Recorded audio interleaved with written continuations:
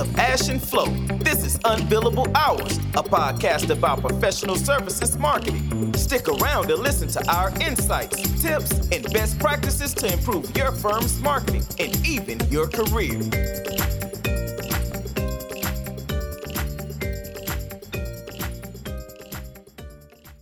Welcome, Ash. Welcome, everybody, to this new episode of the Unbillable Hours podcast. I think we had a series of quite great guests back there a little bit. Yeah, we but did. Today, it's just you and me again. Taking a little break from the guest interviews, and we want to talk about, because you got some questions around measurement and measuring success in marketing and how to do that. We wanted to break that down a bit, or maybe even demystify it a little bit more. Yeah. We've done a scorecard episode a while back, right? But I think you can always check the scorecard episode to know more about like measurements and metrics. But right now on that particular note, we got to touch on like the leading and lagging indicators and things like that, because that's much more relevant when you're connecting your marketing and sales funnels. But I think we had like a brief rant. Right? Yeah, we wanted to do a brief rant, and that's just a refresher that at least we hope, and where we sit is certainly true. Ethical marketing or ethics in marketing is still a thing. Yeah, and people should remember it. And I say should remember it because I think with the terrible war going on in Ukraine, and then somewhat weirdly with lighter news like the International Women's Day, we see a pattern emerge that we know from before. I think we had similar issues around Black Lives Matter movements in the US and so forth. And I think this always really upsets me, or saddens me, I don't know what the right word is, because you just see so many firms and businesses from all industries, but I will explicitly call it firms here because that is a thing, that hop onto these things for quick social media or marketing wins. And that just, I don't know what your view here is, Ash, but coloring your logo in blue and yellow, if you talk about the war in Ukraine, your social media profile icon, if you are a person, totally fine. Express your worries, express individual your empathy. Views, yeah. It's a human thing to do, show your support. If you're a brand and you're backing that up with meaningful action to alleviate the suffering, fine. But just declaring how you stand with the victims in Ukraine without having any stakes in the conflict or doing anything much, what does it even mean? What does it mean? Like if you post about how you stand with Black Lives Matter and then there's nothing on the back end of it, or I should be clear, or it's you do something and you sponsor some education initiative for Black young people, and it's like 0.005 cent on the dollar in revenue, like that's not meaningful to me, right? That's just a vain gesture. I think whenever I see that, what's a good word?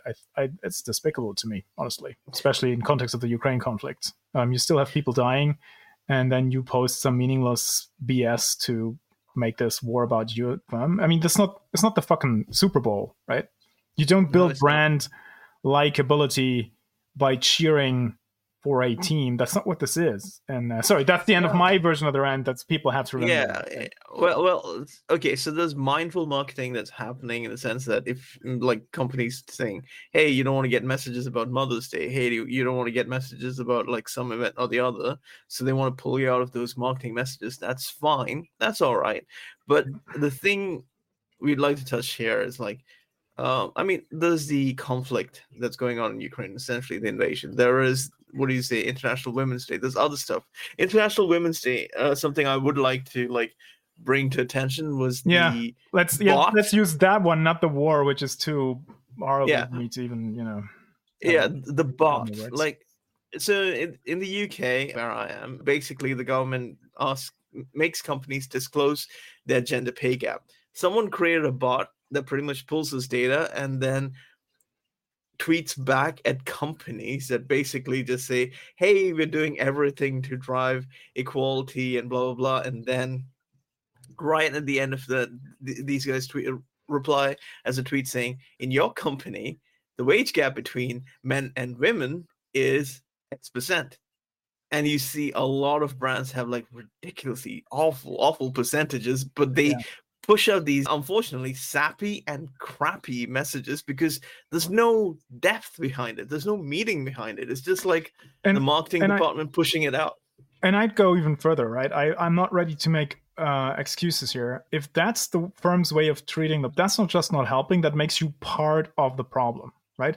Yes. Talking up big game about X, climate change, equality, whatever it is, without doing anything means you are distracting. You're deliberately distracting people from the fact that you're not doing anything. That makes you very much a part of the problem, right? And this definitely there's a point in time where sharing funny tweets about equal rights and then your business practices look differently, where that's not very in terms of actions and results and actual impact on society. It's not very different from someone who says I'm against equal. Do you know what I mean? Like it's the same.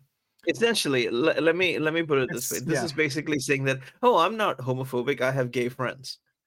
I mean, okay. Fine. Like that doesn't really mean that you're doing anything. And then you post that every year. You post that every year on a dedicated day, but you never change your hiring policies. Yeah, or close the pay gap, or whatever the equivalent is. I don't know where to take that example. Yeah, I mean, but that's the thing, right? It's the thing that you. Yeah. Sorry, I just wanted to say this because Ash did a little bit of digging in the data, and we're not going to call out specific names or anything. People can do this stuff on their own time, but you might find firms, if you use the UK data, who have been posting on International Women's Days on LinkedIn, right? Mornings, 8:00 for 3, 4, 5 years straight. And the pay gaps in those firms have not closed. And that's the point. Being closed. That is, it's like, and that is the thing. But there's a lot of that. And I don't know if we can maybe end the rant here. If that's your situation and you're in marketing of a firm, we sympathize with the pressures you're under, right? Everybody gets that email from the partner. What do we post on International Women's Day? But I think there's an opportunity for all of us here to push back on that as much as it goes, right? And to reply to that email, well, what did we do? That I could post about. That would be a fun conversation to have. I would basically say be genuine, honest, and empathetic about whatever you're posting. If your firm is not doing anything, you can still post on your personal accounts as leader or whatever, talking about your view, which is totally fine. Saying that, or if you're a firm that wants to say something, we've tried, we've done this, it's gone so far, and there's still a lot to go. That's good. Don't just post like celebratory messages, just patting yourself in the back for practically doing nothing. That's the kind of stuff that really, really shouldn't. And make sure that your messages are human, not tone deaf. Like, why do you want, like, this thing happens, it's going on there, but is it on brand, and is it something that you actually have a stake in the ground for? If not, don't go ahead and just say something for the sake of saying something. Make it meaningful and make it actually make an impact. Otherwise, it's not just noise, as Flo said, but it's also the fact that it's cynical and inhumane. Trust. It's cynical and inhumane. That's what I find it is. Sorry. Yeah. Especially so, and to be very clear, all you said, I think that's important to say again. It's totally fine to do that as a human being through personal channels. And if you feel you have the freaking need to, you can say, I, as the CEO of Super Consult Mega Inc., right, denounce violence in Eastern Europe. You could add that. I would ask you why, though? Why? Because how is that important to drag your brand into this apparently human statement you're making as a person? But everything we just said, that's for the brand channels and the branded communications from the firm as a whole, right? Which is not a human being, it's just a bunch of paper. And that's where you have to be prudent and careful. And when in doubt, just don't post, because honestly, like some of those messages I've seen around by firms denouncing the violence who've been working on government contracts of sometimes military varieties for years. Like I'm like, come on, guys. And I might be alone in this, but my recommendation to the listeners here is to just stay away from that stuff if you can. Anyways, I would say let's go to the measurement. No, yes, the now to the metrics and measurements bit. Yeah. Yes. That's you talked about leading and lagging indicators. Let's start. Or you know what? Let me preface it by saying, I have client conversations where firms come to me and say, well, we're hearing you guys talk about aligning marketing to revenue and how to measure that stuff. And can we do that tomorrow? And then I often look at them and say, well, you have just started to drive more strategic marketing efforts. Like that's the case with my clients. your tech stack is not even there. Like we're still working on implementing the CRM or whatever it is, right? So let's hold off a little bit because, and then I get into this discussion, which I'll let you have of, there's leading and lagging indicators. Revenue clearly is a lagging one. So it means by definition, right, you have to have done something for a little while there for it to work. So what's your take on the leading and the lagging indicators, or how to approach this? Think about it this way. Like if you've got like a break-even point, but you'd probably be doing marketing before that. If you start like looking at your marketing efforts before you hit break-even and you basically say, oh, I've been marketing, but I still haven't broken even, so I should stop marketing. That's ridiculous. In the same way, when you're trying to like start measuring the effectiveness of your marketing stuff, you need to like think about your entire life cycle of marketing, from like the thought leadership piece going out till to closing the deal, to closing the job, essentially. Those different points. So at different points you take different measurements. So it's like, right, I put out a piece of thought leadership talking about like digital twin for like the industrial sector, for instance, and now I got a client who basically is interested in like improving their manufacturing process and stuff, and they want to use the technology that I was talking about. Cool.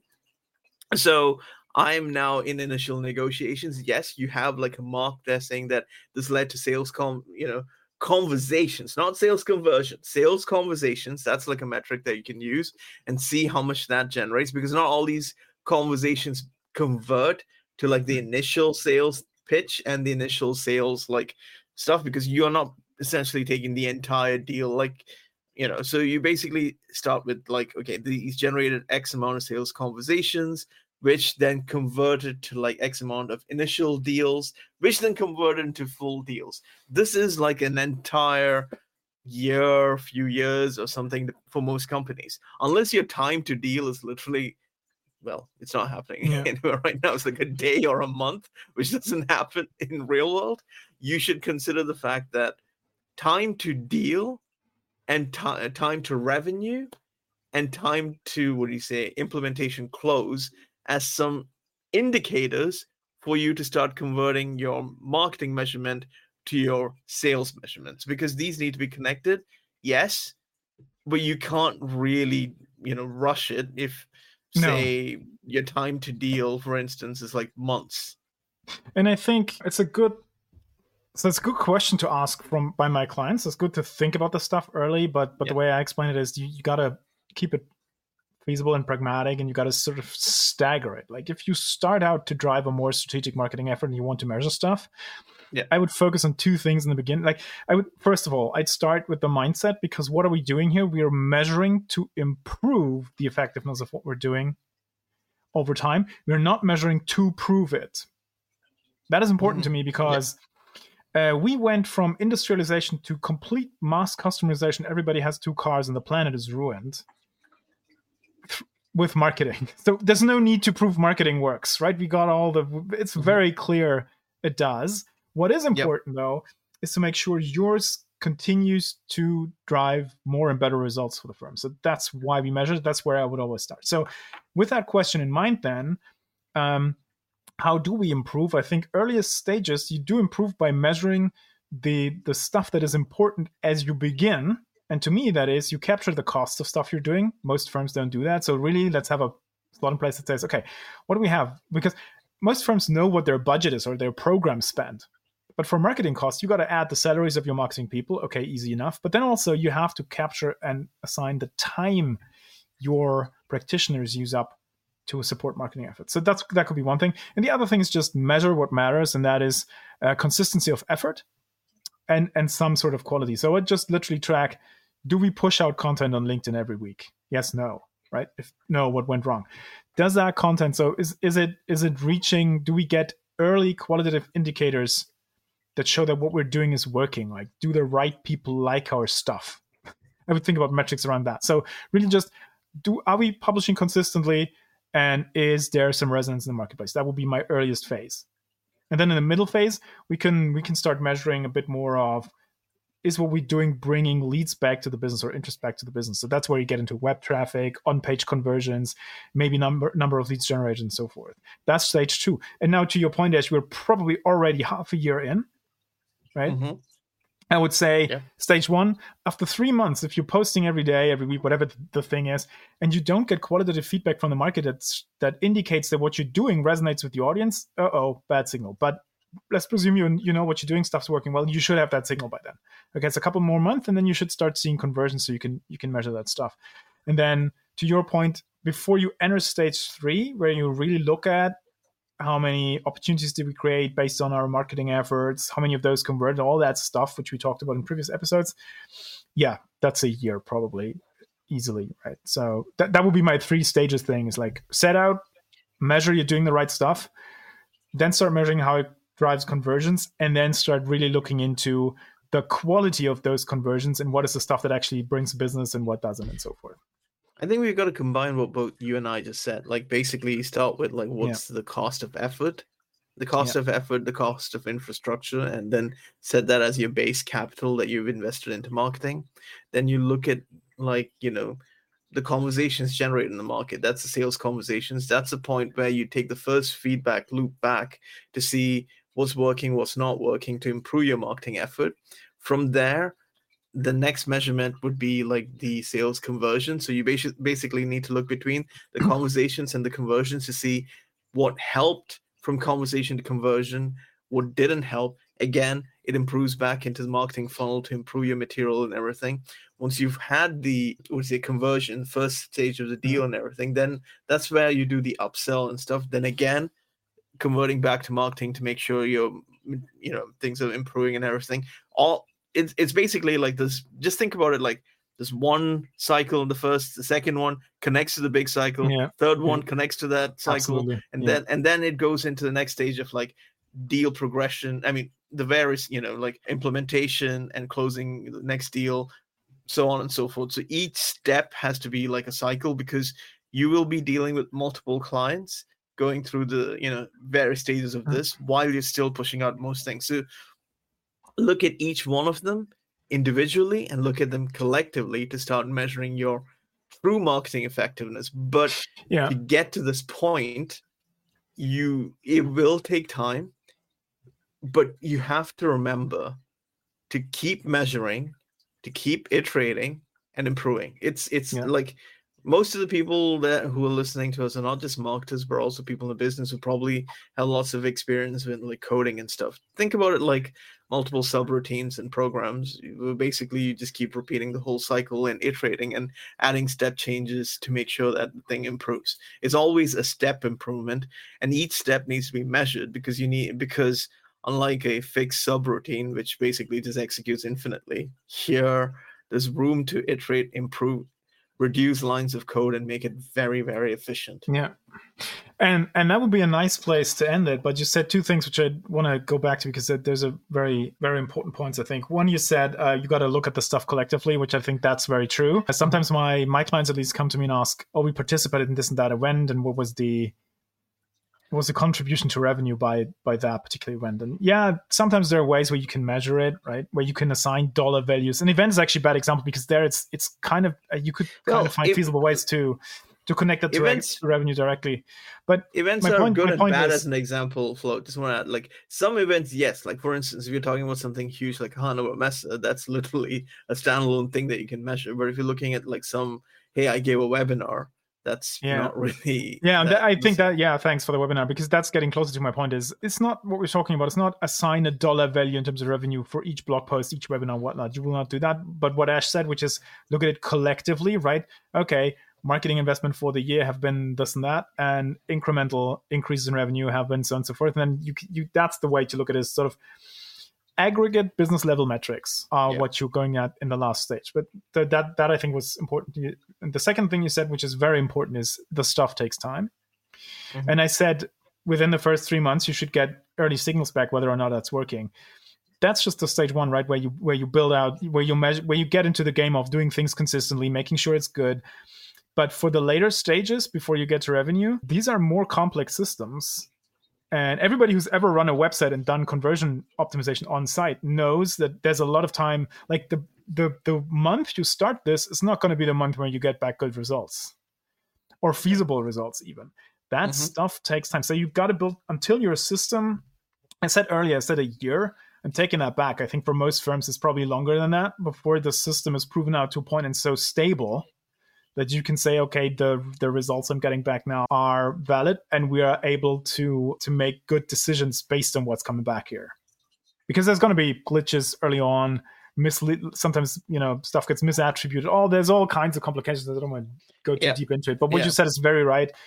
That stuff takes time, and you need patience. But then, and I think that was the best point at the end, you said there, these are not excuses for not doing it, right? You got to get in there and build the system and improve it, because you have to measure that stuff. And that's not, let's be clear, the takeaway from this episode shouldn't be that, revenue aligning marketing revenues only for the pros. No, that's not what we're saying. We're saying everybody should be doing it. It just, you got to take some. It takes time and you're not going to see immediate results. Yeah. So I think that was a rant and like some counsel, but that is good for this week, I suppose. Great. In that case, I wish you a happy Friday, and I'll stop the recording here. Thanks for listening to Unbillable Hours. If you want more, tune in next week. You know where to find us.